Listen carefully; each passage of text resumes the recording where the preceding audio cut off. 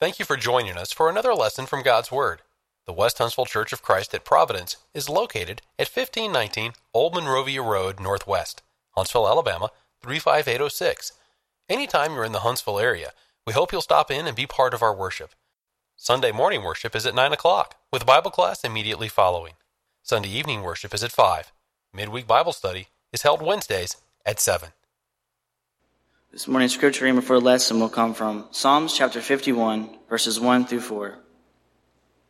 Have mercy upon me, O God, according to your loving kindness, according to the multitude of your tender mercies. Blot out my transgressions.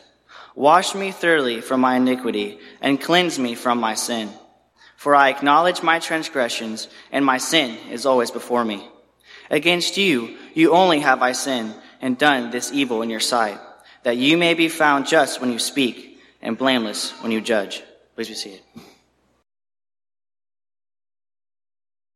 A few months ago, Paul got with me and asked me if I would be willing to come and speak this morning and talk a little bit on behalf of our college group. We've tried to do this every so often just to give our church family here an idea of this work. I've worked with the college group now since 2018. I had to ask somebody because all those years kind of start to run together. Since 2018, I've kind of overseen this work a little bit, and of course there's an ebb and flow to the work. You have students who come and go, and we have some students that move in. Many of them go to UAH or Calhoun. Some are commuters. UAH is very much a commuter campus a little bit. So there's an ebb and flow to that work, but it's rewarding, without question. For myself, I know for Lindsay, my wife, we've made countless relationships in those past 6 or so years. We've attended weddings. We've seen new married couples bring young children into the world. I've officiated a wedding. Lord willing, I'm going to officiate another one in February for some of our college students, former college students. Of course, we are happy to see that some move here to West Huntsville and worship with us throughout their college years, and then they stay. They get a job. Luckily, UAH is very much an engineering school, and as you know, we have many of those here in our presence. So I usually try to really encourage them to see if they can't find a job here, and so they can continue to worship with us. And many of them have, and it's been wonderful to see that not just are they here in college, but they continue to be a part of this family at West Huntsville. The works that we do, when I kind of took over the college work, I didn't necessarily want to make it Youth Group 2.0, so to speak. They're a little bit older and have a little bit different schedules. And so we have our college retreat, which, by the way, is coming up in a couple of weeks in November, that we do every year. We have some devotional things that we do. The students themselves, and I'll say this, and I said it the last time that I stood in front of you and spoke about our college, the students themselves are impressive with the work that they do. I know on UAH's campus they have SOS, which is Students of Scripture, is what that stands for. And it's on UAH's campus, but it's kind of an invite to anyone. I know we've had students that are at Calhoun or Athens State, and they're welcome to attend this as well, where they meet on Thursday nights. And oftentimes they have a devotional. Sometimes they'll just have singing. Sometimes they'll get together and just fellowship and play games and enjoy each other's company. Another night of the week, Tuesday night, if I remember correctly, you'll have the boys and the girls, and they separate, and they have an independent boys' Bible study and an independent girls' Bible study, in which, of course, they're talking about specific topics that have to deal with the two sexes. And so the students themselves do a lot, and they lead in this capacity, and it's an impressive, I know, for me to see.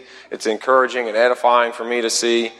It's something that I have no doubt that when I was in college and I was active and I was part of a student center when I was at UNA, I wasn't leading near in the way that they are and that I see them doing so. And so it's encouraging, and I know I'm certainly proud of them, and as those that worship here, I know you would be as well.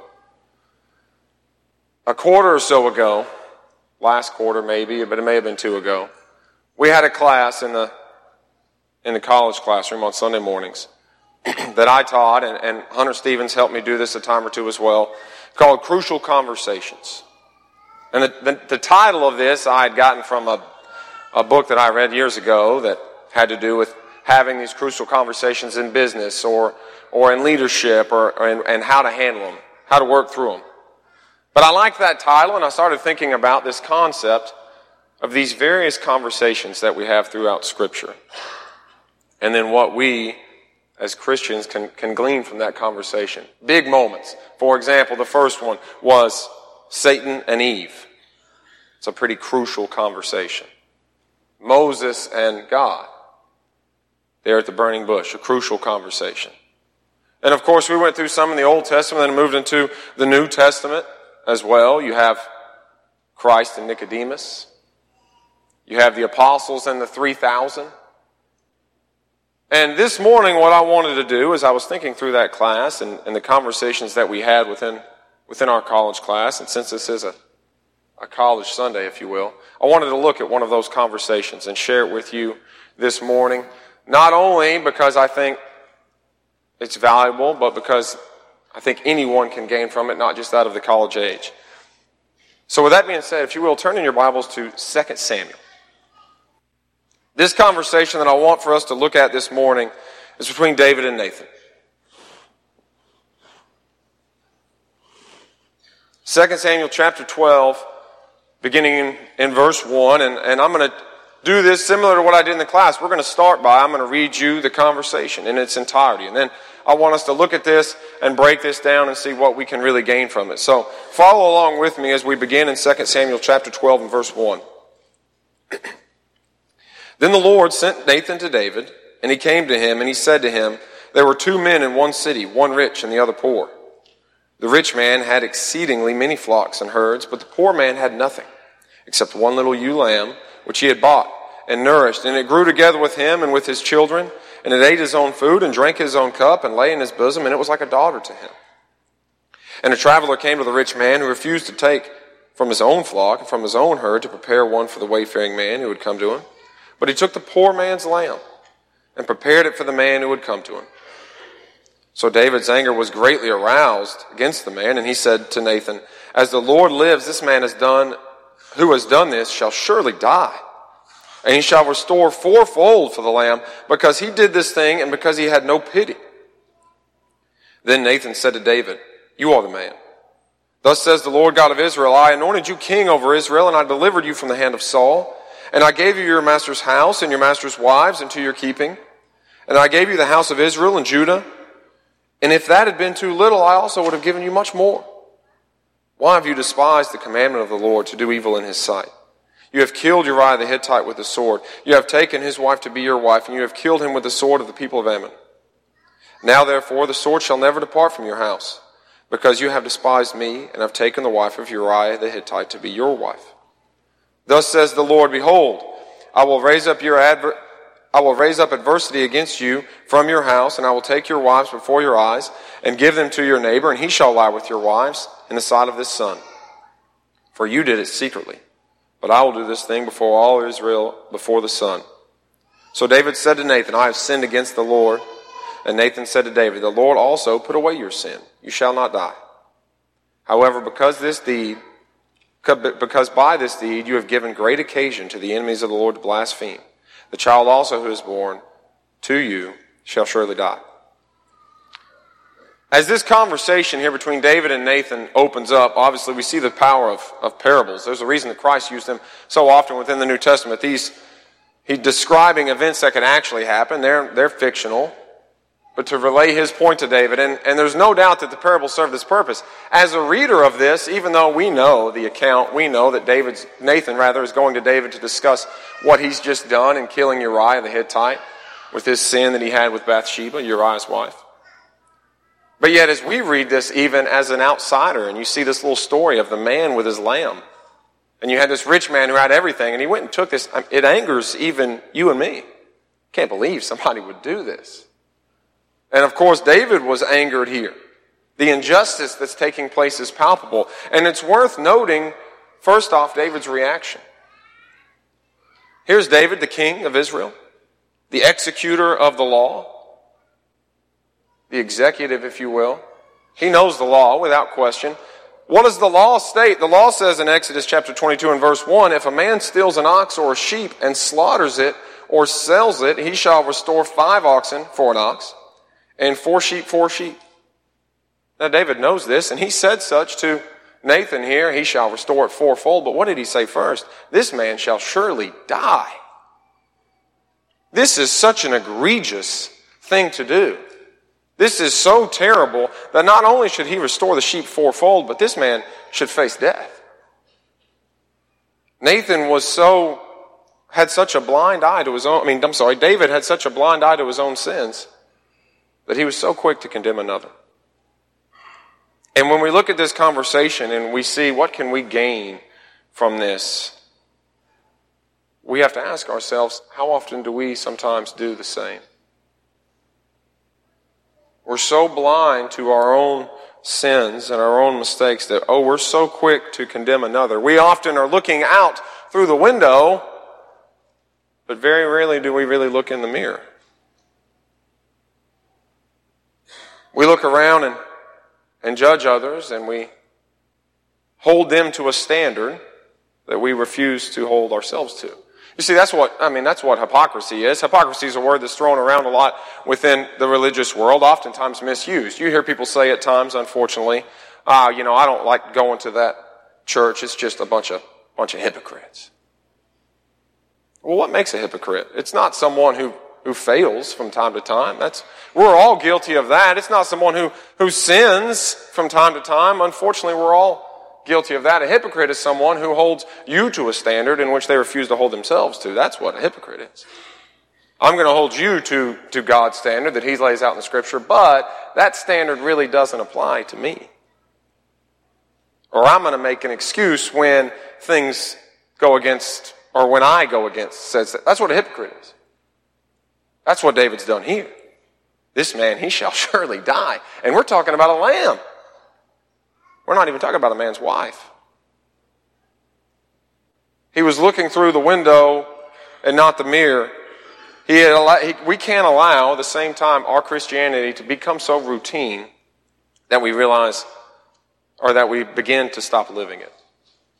In 1 Corinthians chapter 12 and verse 27, we're told that we are the body of Christ and members individually.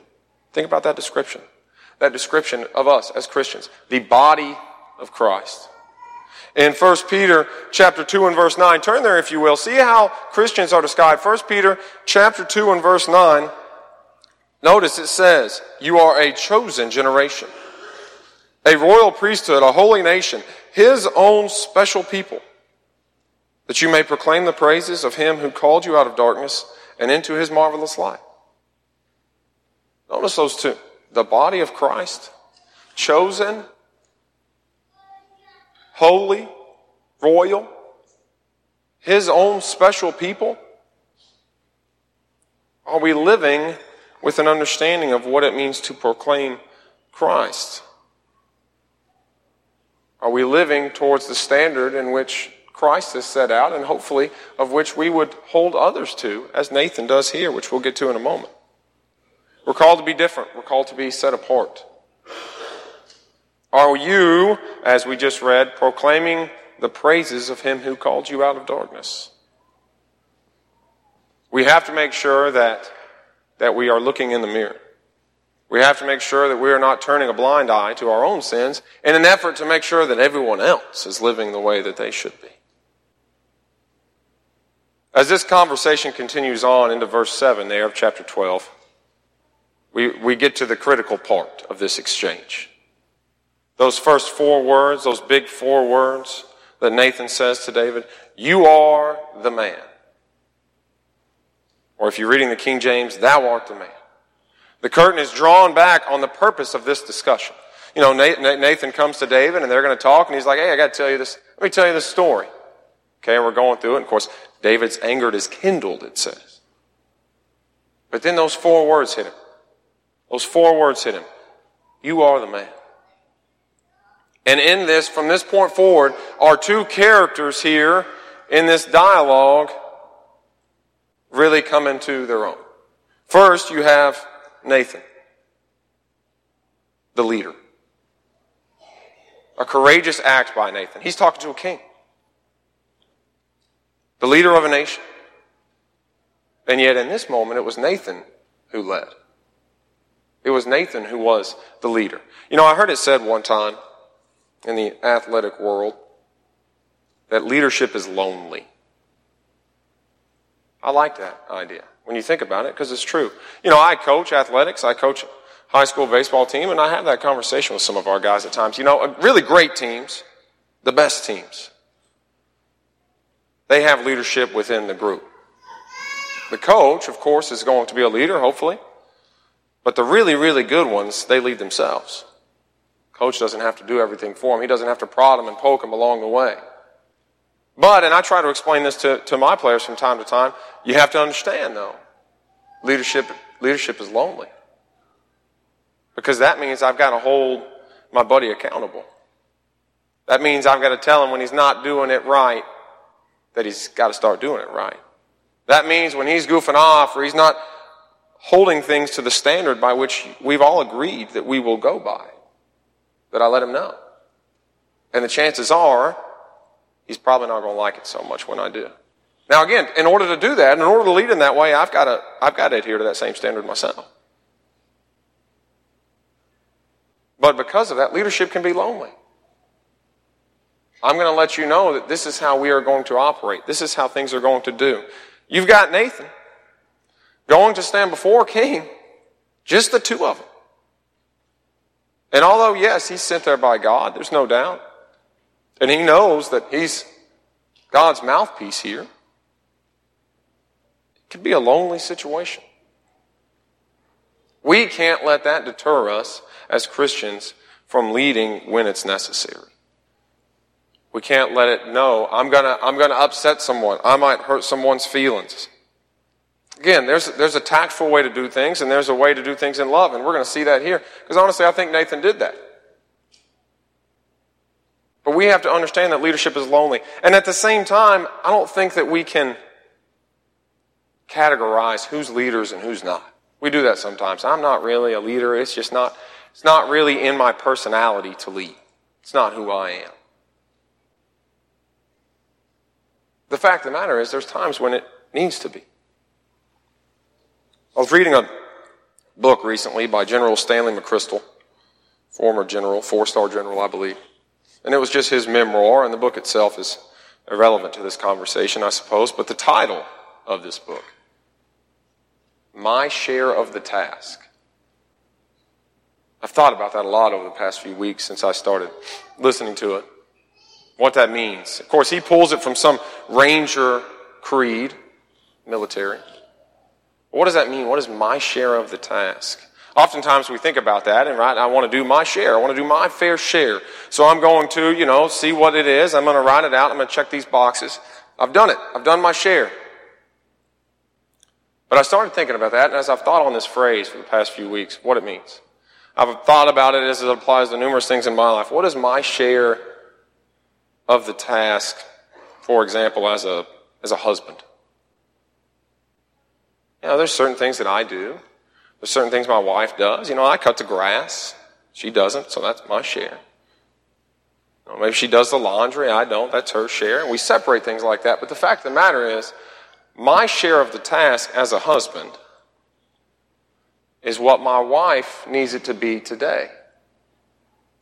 And it may be different tomorrow. Tomorrow it might be more. Tomorrow it might be less. But that's me doing my share. It changes based off what she needs it to be. And the same for her. What's my share of the task as a father? Well, we could say we do certain things. One of us is in charge of bath time, one of us in charge of bedtime, etc. But really, my share of the task as a father is what my children and my wife need it to be today. And that may be different tomorrow. It may be more or it may be less, depending on what they need of me. There's not set parameters of this. And the same thing applies to us as Christians. What is our share of the task as members of the body? What is our share? It's what the family of God needs it to be today. And that might be different tomorrow. It might be more or it might be less. But I don't think we can categorize ourselves into this box and say, I'm not really a leader. I'm not really a person who's good at this type of stuff. Because there may be a time in which we're called, based off the circumstance and the scenario, to be a Nathan to someone. And I can't say, that's not really my share. That's not really what I'm good at. Because Nathan wasn't necessarily even the leader that David was, perhaps. But in this moment, he confronted the king. He knew his recent deeds. He knew what David had just done.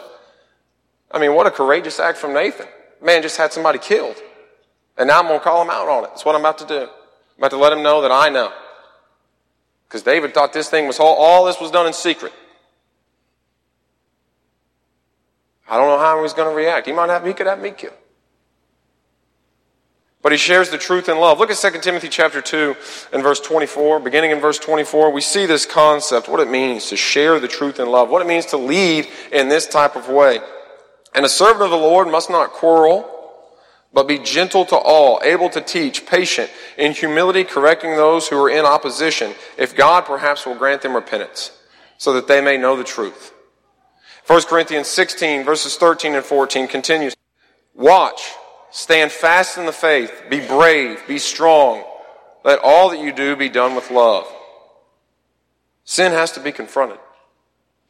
It has to be confronted. We read in 1 Timothy 5:22 that we're not to partake in another man's sins or to share in other people's sins, depending on your translation there. What does that mean? To share in them. I've got in my margin of my Bible there, that even means cheering on sin. What is cheering? What does that mean? So I say, good job? No, that's not what I mean. It means the fact that we can't ignore it. Sometimes by ignoring it, we partake in it. Because we know what's happening. We're aware it's happening, but we turn a blind eye. We use the none for me, but some for thee doctrine. I wouldn't do that, but who am I to say that you should? Sadly, that's how we think sometimes. I had an example, I can think back. There was a guy that I went to school with. We ran in the same circles of friends. I was a year older than him. Everyone used to always say we looked alike, a lot alike.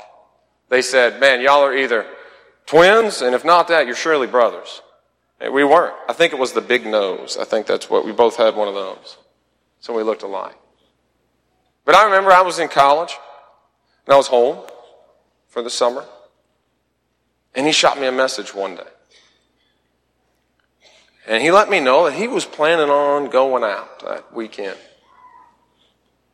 to a bar or a club. I don't know what it was. This was a long time ago. And I was 21. And he was not. He was 20. He's a year younger than me. But you know, we look an awful lot alike. Really a lot alike. And he asked me, he said, hey, would it be okay if I borrowed your ID for the weekend? I'll get back to you, on Monday, whatever.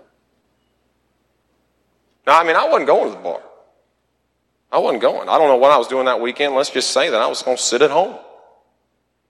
I wasn't participating in anything bad, anything sinful. I was being good, for lack of a better way of putting it. But if I had decided to, and I didn't, if I had decided to give him my ID so that he could go do those things, I'm partaking in another man's sins. That's what I'm doing. I'm not, I can really justify that. I'm not sinning. I'm not doing it. That's up to him. That's on him. He's making those choices. I got to let him make his own choices. But I cannot partake in another man's sins. Because of that concept, we get Nathan holding David accountable here. The second player in this conversation is, of course, David.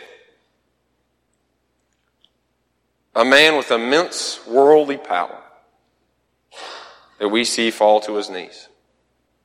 He's confronted by his sins, and he didn't push back.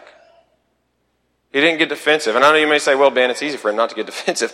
Nathan not only told him, you are the man, but then he laid out everything that God knew and that God was going to do. Right, but still, it's easy. It's human nature sometimes, and you and I both know that we're a part of it, where we want to say, but.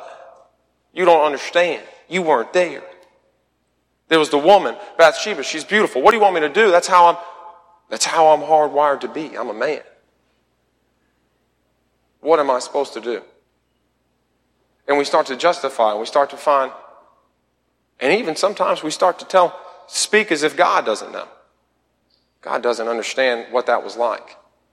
As if he didn't see the entire exchange take place. But David didn't do that. He looked in the mirror now. And what did he see? He saw a fallen man.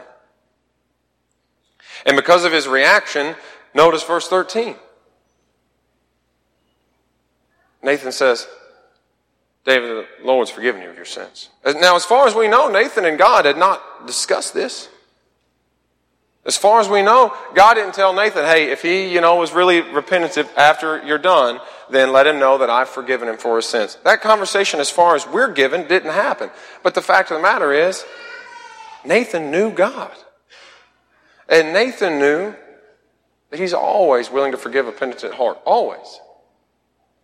And as we look at this conversation and see, not only what can we gain from what Nathan and David did, but do we forgive in this way? It's worth asking that question. Are we hopeful and prayerful that someone who has sinned, even against us, will repent? We want them to. Someone who has wronged me or wronged you, do we say to ourselves, if I just want them to repent so badly, so that I can forgive them, because I want to forgive them? Or are we hoping, deep down, we're holding that grudge and we're saying, they deserve it. They deserve whatever they're getting.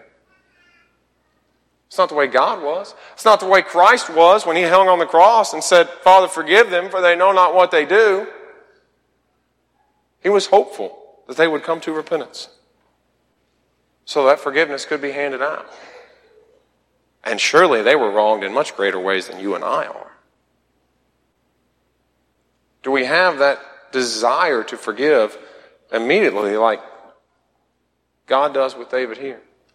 And Nathan knows that God does, because Nathan knows the nature of God. Notice too, though, verse 14 that follows after. David, you're forgiven. But his sin provided an opportunity for the enemies of God to speak against him. When we fail to uphold God's standard, we invite the same. When we fail to uphold the things and the requirements that God has laid out, then we also invite the enemies of God to speak against him, to blaspheme him. Oh, that's how Christians are? Oh, okay, well, I can do that. If we proclaim to be a member of this body, and yet we go out and we live a worldly life, what we've told everyone that knows us is that you can have both. You can come do this, and you can be a member of the Lord's church, but you know what? You can also live how you like. And you can do the quote-unquote the fun stuff. You can do all those things. And it's okay, because clearly they do it. And someone who doesn't know any better assumes it's fine.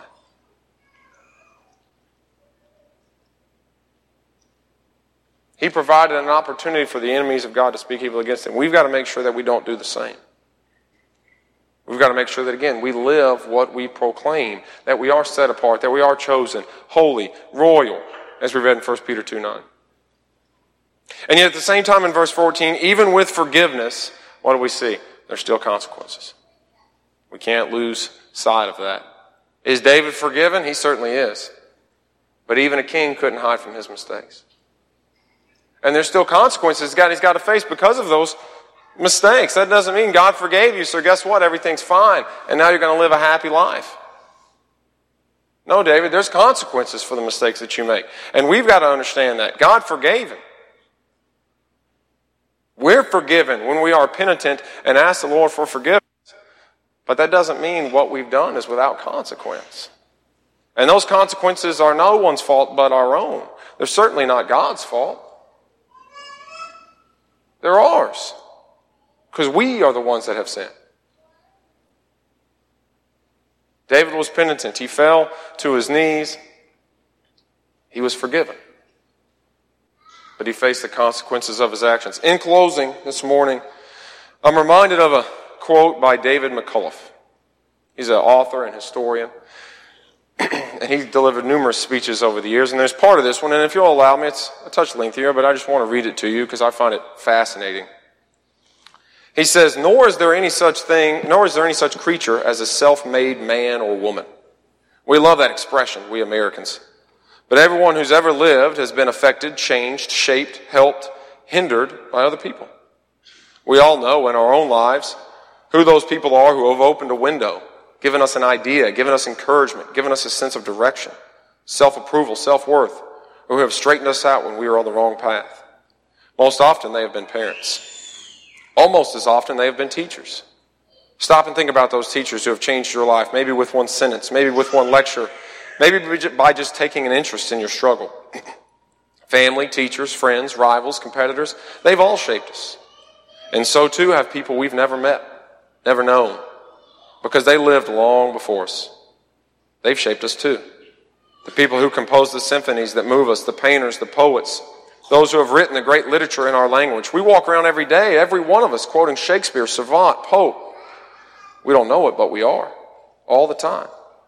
We think this is our way of speaking. It isn't our way of speaking. It's what we've been given. The laws we live by, the freedoms we enjoy, the institutions that we take for granted, as we should never take for granted, are all the work of other people who went before us. And to be indifferent to that isn't just to be ignorant, it's to be rude. And ingratitude is a shabby failing. How can we not want to know about the people who have made it possible for us to live as we live, to have the freedoms we have, to be citizens of this greatest of countries in all time? It's not just a birthright, it's something that others struggled for, strived for, often suffered for. Often were defeated for and died for us, the next generation. We study these crucial conversations because they shall help shape us as Christians, who we strive to be. They teach us about failure, about repentance, about forgiveness, grace, hope. They show us people who are fallen, great men, like David, and women that have fallen, that are imperfect. And although our goal should be to strive every day to walk into the perfect footsteps that Christ left behind for us, that's the goal. That's the bar we strive for. We know that we are, unfortunately, a sinful people, which is why that we have His perfect example, which is why that we have His perfect sacrifice, because we are sinful people. And oftentimes when we can study these things, we study these conversations, and we see a great man of God who, but he sinned, and he sinned in a bad way. And yet he's called out by it, by another man of God, a leader in this instance. And he's held accountable for that. And it shows us not only how we must hold ourselves and others accountable, but how we must react when we are held accountable by others. Not to be defensive, not to push back, not to say, you don't get it. All right, but to fall on our knees. And there's times, no doubt, when you've perhaps felt in over your head with some things that you've done, with some mistakes that you've made. I've messed up, and I've messed up big. And I'm in over my head. And oftentimes it's when we're in over our head that we find out how tall we are. David sinned. He made a mistake. But then he stood tall. He prayed fervently for God's forgiveness. As Caleb read there at the beginning in Psalms 51, we can see that prayer. He prayed fervently for God's forgiveness. He stood tall again. Are we willing to do the same? There may be some here this morning, perhaps, that are members of the body of Christ. They are chosen, they are holy, they are royal. They have been called out of darkness into His marvelous light. And yet they've made a mistake. Perhaps that's you. You've made a mistake. Maybe you're in over your head a little bit. Maybe one mistake has spiraled into two, has spiraled into three, whatever it may be. And yet, We have a merciful and forgiving God who is simply waiting for repentance. And not only that, but we have the family of God here that meets in this congregation that at the same time wants to reach out a hand, wants to pick you back up and allow you to stand tall again.